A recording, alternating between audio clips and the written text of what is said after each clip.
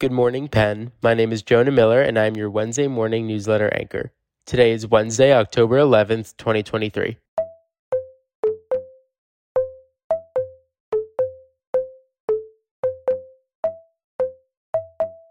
In today's newsletter, Wellness at Penn's annual flu clinic vaccinated over 10,000 community members.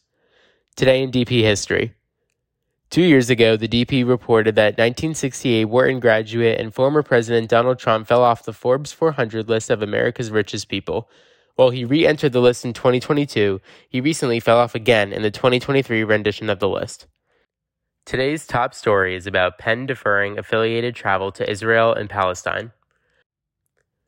Penn announced it will indefinitely defer all university-related travel to Israel and Palestine after war broke out between Hamas and Israel, and maintain contact with Penn students currently studying in the area.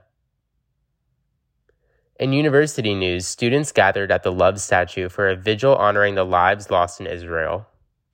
In other news, the SNF Paideia program received a $13 million grant for continued growth from 2024 to 2029.